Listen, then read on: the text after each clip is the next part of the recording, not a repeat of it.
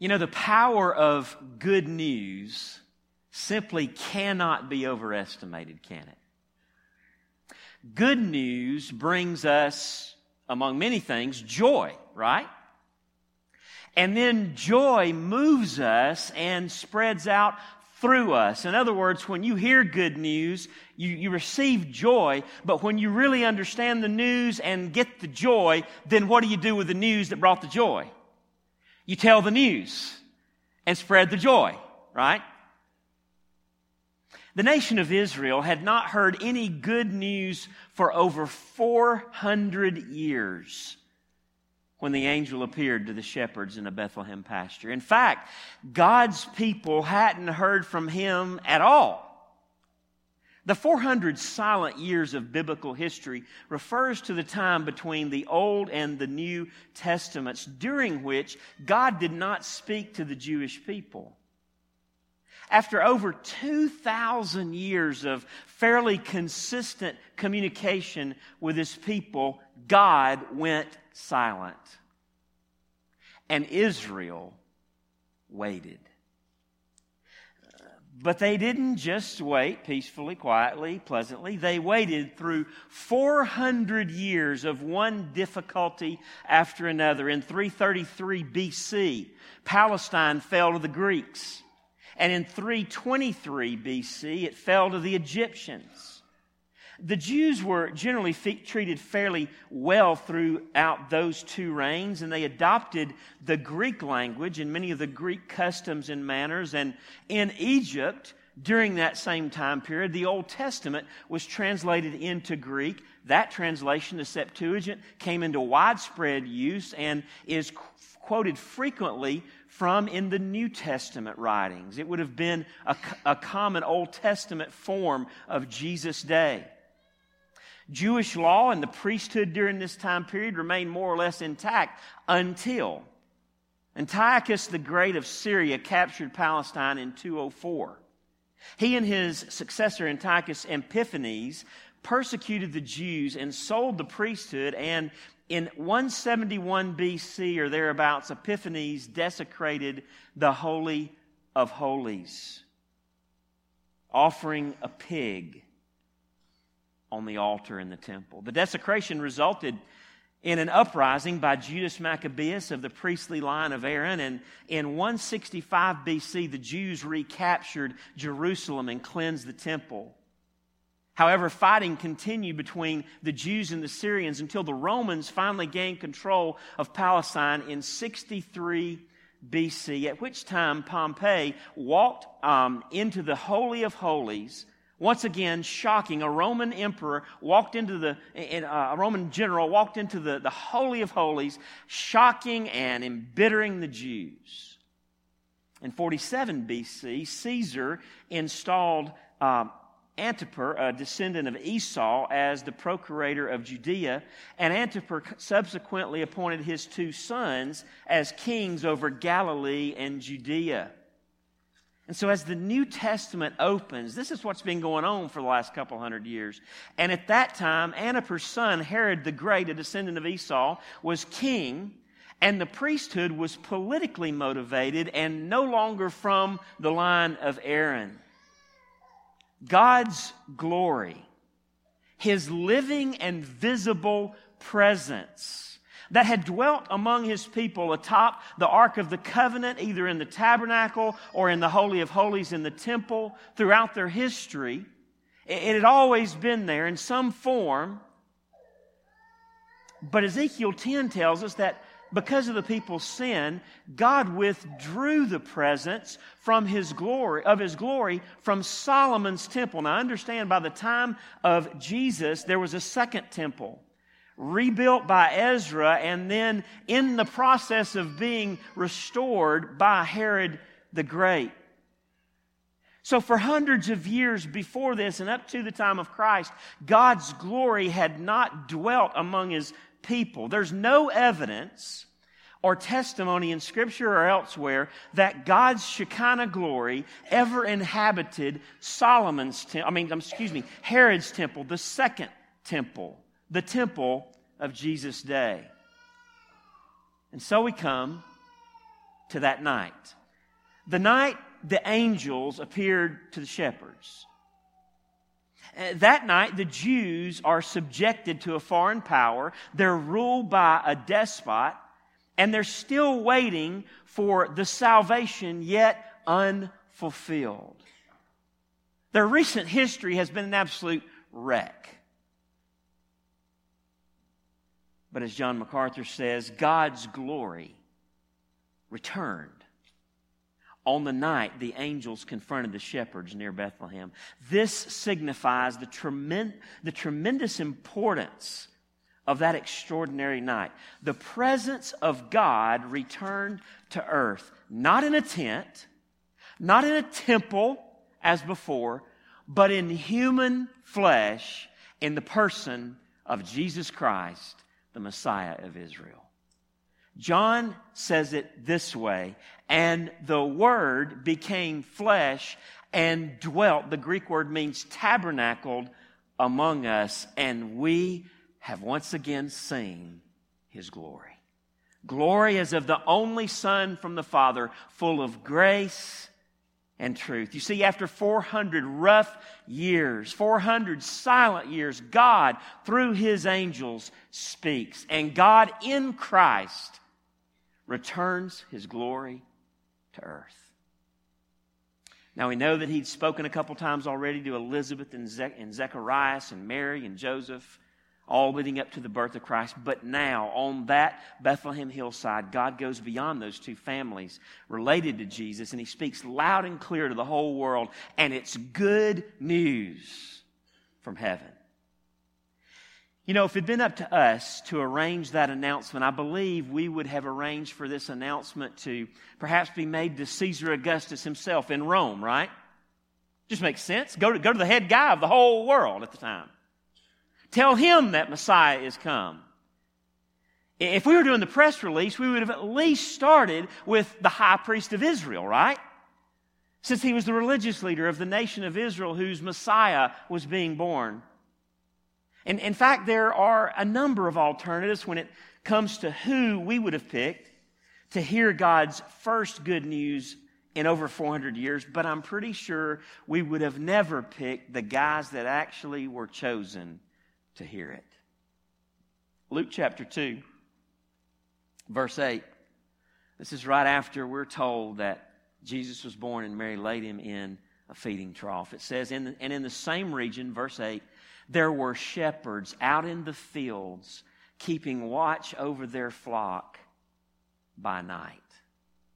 It's probably a field, something like this. This is a picture we took from the Bethlehem fields just recently when we were there. And an angel of the Lord appeared to them, and the glory of the Lord shone around them, and they were filled with great fear. You see, the lowest class of people in the society were the first witnesses to the return of God's glory to earth. That's who God chose to receive this message. That's who God chose to see the glory first. God, you see, has always chosen the unexpected, the lowly, the outcast, the afflicted. To these, God is always showing grace and mercy. Through these, God works to bring glory to His holy name. And so you may be here this morning and you say, you know, I've just done too much. I've lived too far away from God. I can't possibly be someone He would consider. Let me tell you, He sent the greatest announcement of all time to the lowest, most despised, rejected people in the whole of society. Dear friends, the Savior's come for you. He's come for me. Verse 10 says, and the angel said to them, fear not. They were filled with great fear. Of course they were. These are men that didn't even get to go worship at the temple regularly at all because the sheep had to be taken care of. Those sheep that would be sacrifices and food and everything else, they had to be taken care of 7 days a week. And the angel said to them, no, fear not. For behold, I bring you good news of great joy that will be for all the people. For unto you is born this day in the city of David a Savior, who is Christ the Lord. You see, we don't just believe in dead doctrines or dry theology. We have good news about a heaven-sent Savior, Jesus Christ, who is the glory of God, made flesh and dwelling among us, and it is Him in whom we personally trust. And oh, the joy. Oh, the joy that comes from hearing, receiving, and resting in Him and in the good news about Him. I want to talk to you this morning about this simple truth. Christ came to bring joy. Advent is about you living daily with inexpressible and glorious joy in your Savior, Jesus Christ. The angels told the shepherds, I bring you good news of what? Great joy. Now let me just ask you, should that joy have lessened in 2,000 years since it was first announced to the shepherds? No. In fact, we have the whole of the New Testament that unfolds the gospel and even goes to eternity future with what's fixing to happen on the world scene. We've got more understanding of the good news, of this good news of great joy. In fact, the joy shouldn't have diminished, it should have grown. You and I should be more excited about the gospel than the shepherds ever could have been. Amen? And so we go to 1 Peter chapter 1, verse 3. Stand with me, because that was a long introduction and you got sleepy. So stand with me. 1 Peter chapter 1, verses 3 to 9. You get woke back up and hear the text. Praise be to the God and Father of our Lord Jesus Christ. In His great mercy, He has given us new birth into a living hope through the resurrection of Jesus Christ from the dead and into an inheritance that can never perish, spoil, or fade. This inheritance is kept in heaven for you, who through faith are shielded by God's power until the coming of the salvation that is ready to be revealed in the last time. That is an explanation and extrapolation of the good news that the angels announced. Amen? And notice what comes on the heels of it. What would you expect comes right after good news? How about great joy? Yep. Verse 6. In all this, Peter says, you greatly rejoice. Though now for a little while you may have had to suffer grief, and you will, in all kinds of trials. These have come so that the proven genuineness of your faith, of greater worth than gold, which perishes even though refined by fire, may result in praise, glory, and honor. He is worthy when Jesus Christ is revealed. Though you have not seen Him, you love Him. And even though you do not see Him now, listen, you believe in Him and are filled with an inexpressible and glorious joy. For you are receiving the end result of your faith, the salvation of your souls. If you are today receiving the end result of your faith, the salvation of your souls, give me an amen that sounds like you have inexpressible joy in Jesus. Amen. You may be seated. Jesus was born in Bethlehem so that all that Peter just told us could be true for you and for me. Good news of great joy. Advent is about you living daily with the inexpressible and glorious joy brought to us in our Savior, Jesus Christ. Peter tells us twice in this little letter of his that the reason he writes the letter is to stir up or awaken his readers. By the way, that's me and that's you. And can I say this? There may not be a more appropriate time for the Church of Jesus Christ to need waking up than at Christmas time. Y'all all right? Why? Because it happens every year. We start celebrating as soon as Thanksgiving's over. I mean, right? It's so easy to just get into the routine of it and not celebrate the joy of what's actually happening. John Piper said, what Peter really means by being awakened or stirred up is to feel some measure of the joy God intends for Christmas to bring. Behold, I bring you good news of great joy. Not small joy, not modest joy, but great joy. And so here's the deal. If we don't feel this when we ponder the incarnation of the Son of God at Christmas time, we need awakening. We need to be stirred up. The good news about Jesus, summed up in verses 3 through 5 of 1 Peter chapter 1, is what, when believed, gives great, inexpressible joy. Listen to it again. Praise be to the God and Father of our Lord Jesus Christ. Why, Peter? What's He done? What's the God and Father of Jesus Christ done? In His great mercy, He has given us new birth into a living hope through the resurrection of Jesus Christ from the dead. What's God our Father done? When the whole world were sinners, living in rebellion against God, right then God sent His Son. For God so loved the world that hated Him, the world that was living in sin against Him.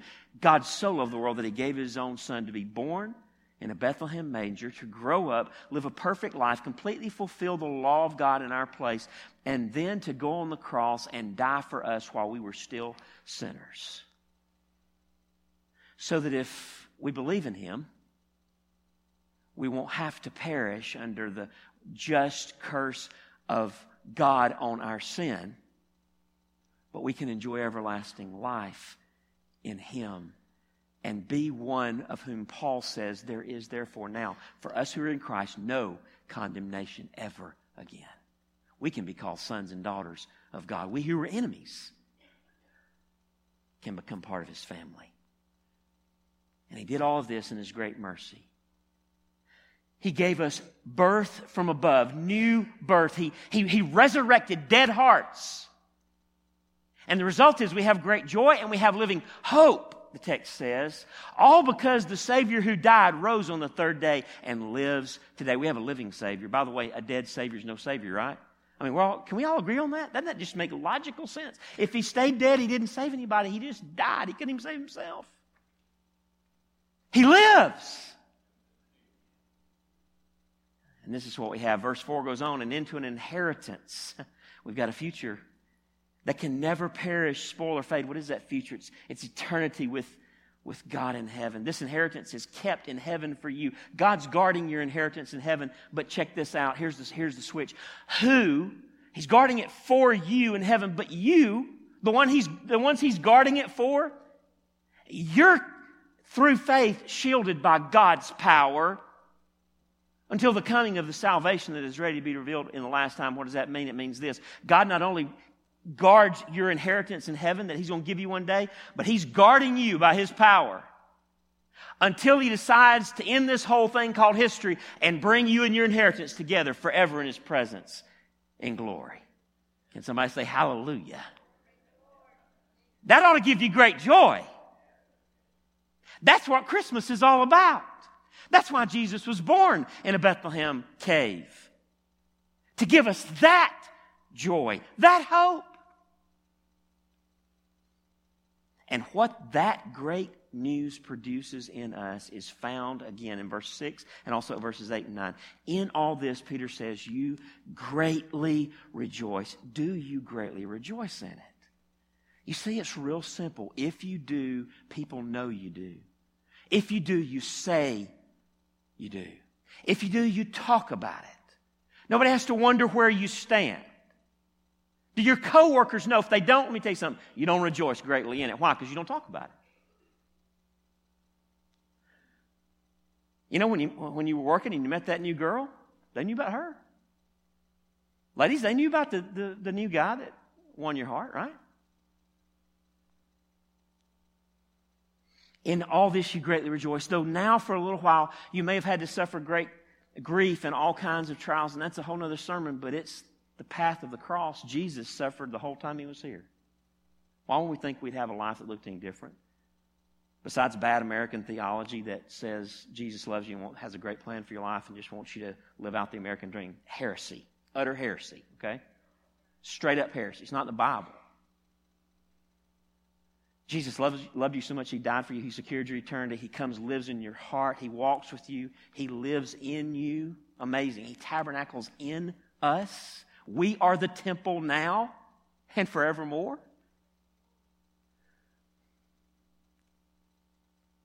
But He's made it real plain through books like 1 Peter. He left us an example. Just as He suffered, we suffer too. We're going to suffer till glory comes. Why? To show the world that Jesus is more precious to us than the comforts that this life can offer. That's the whole point. It's all for His glory. Verse 8, though you've not seen Him, you love Him. Amen?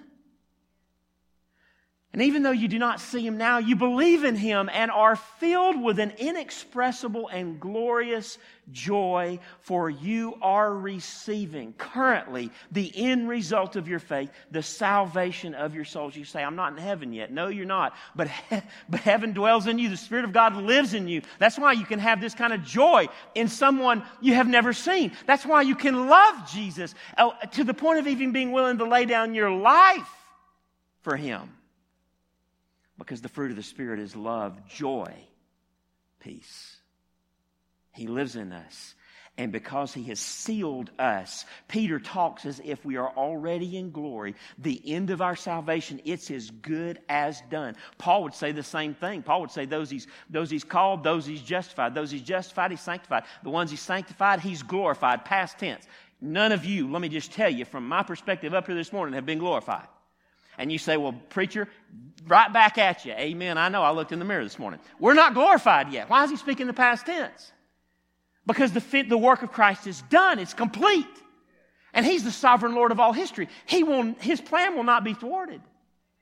We will get to glory. He's going to keep, we already talked about it. He's guarding us. He's guarding the inheritance. He's going to get us together with that inheritance, which is no less, the Psalms say, than Himself. The psalmist would say, the Lord is my portion. The Lord is my inheritance. And we get to enjoy Him forevermore. Advent is about you living daily with inexpressible and glorious joy in your Savior, Jesus Christ. The New Testament clearly and abundantly teaches that God wants you to have joy in Jesus, because when you do, God gets the glory. God is most glorified in you when you are most satisfied in Jesus. Did you hear that? Isn't that simple? God is most glorified in you when you are most satisfied in Jesus. Sometimes we get that all messed up. And we think God is most glorified in me when I've had my quiet time every day for 2 weeks. Hadn't cussed in, I don't know, a couple hours. God is most glorified in me when I'm at church, every Sunday for a month. Is that what it's all about? I mean, no. God is most glorified in us when we are most satisfied in Jesus, when we are listening and repeating the good news of the gospel to ourselves, so that great joy is produced in our heart in Jesus, and everything else is secondary. All the stuff of this world, the positions and the power and the money and the status and what other people think and all of that is secondary. It's not even secondary. It's not even close. Because we find such joy in Jesus. Now, by the way, that will change how you live, right? If you're delighting in Jesus, man, you want to be in the Word every day. Not to check off something off the list, not because it makes you closer to God or God like or love you anymore, no, but because you want to know this one who came for you better. And that's also why you reprioritize your life and you come to church regularly. Not out of legalistic duty, but out of joy. You know what? Here's the deal. You do what you delight in. Very simple. Duty doesn't drive your life. You know what drives your life? Delight. You don't have to be trained in counseling, Ruthie, even though there's nothing wrong with that. But you don't have to be trained in counseling or psychology to read people. And it's real simple. You watch people's lives. You see what they are doing, and it tells you what they're delighting in. It's real simple. A good tree produces good fruit, right? So here's the thing. I just want to drive you to delight this morning. I want to drive you to pleasure in Jesus. Why? Because there is no greater pleasure. And what you're doing if you're drinking at any other cistern, Jeremiah says you're drinking at a broken cistern that can hold no water. You're thirsting to death. You may think you're happy. You're not happy. You're not satisfied. Why? Chad, how do you know? Don't tell me I'm not happy. Who do you think you are, little ball fell up there on the stage?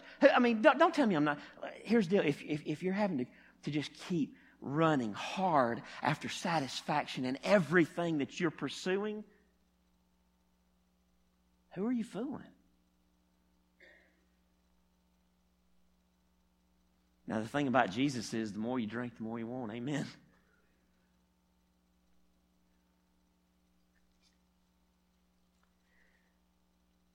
Jesus said, I have spoken to you that my joy may be in you and that your joy may be full. It wasn't just the angels that wanted the world to have joy in Christ. Jesus came and said that. The joy I have in the Father, in the fellowship of the Trinity, the pleasure that we enjoy in ourselves in the Godhead, is that kind of blowing your mind a little bit? Yeah, it should. Yeah. Like we can't really get that, can we? Jesus says, I've come so that you can have some of my joy and that your joy might be full. Here's the deal. If you get a taste of the joy Jesus has in himself, that God the Father has in the Trinity, it'll fill you right up. His joy was the very joy of God. He promises in that passage to put His joy in us. And that is what the Holy Spirit does. The fruit of the Spirit is love, joy. Jesus said, no one will take your joy from you. The joy that Jesus came to bring is from outside this world. It's the very joy that Jesus Himself has in God the Father and vice versa, which He's had from all eternity and will have forever. This is the great joy of the angel's announcement. And it cannot be taken away. It is indestructible. Advent is about you living daily with inexpressible and glorious joy in your Savior, Jesus Christ. We have received infinitely good news from heaven. There is a Savior.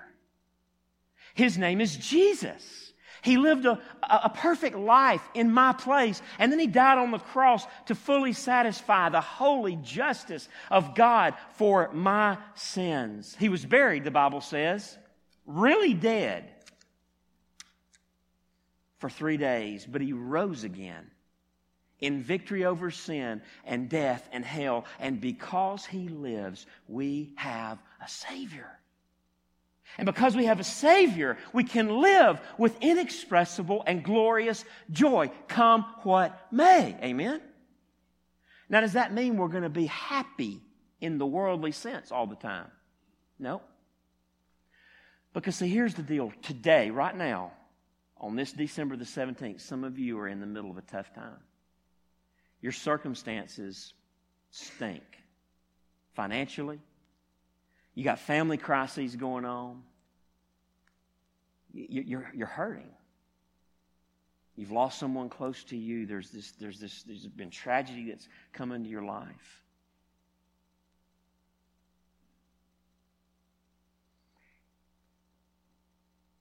And this is not a happy time of the year for you. Right?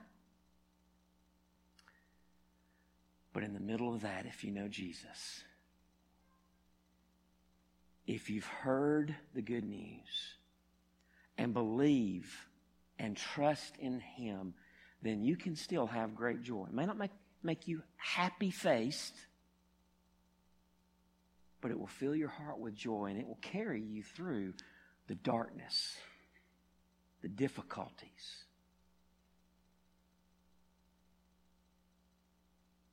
Just ask me how I know.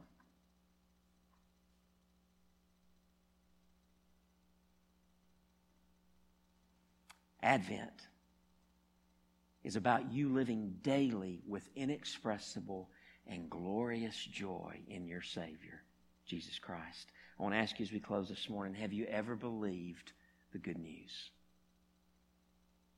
Maybe you're here today.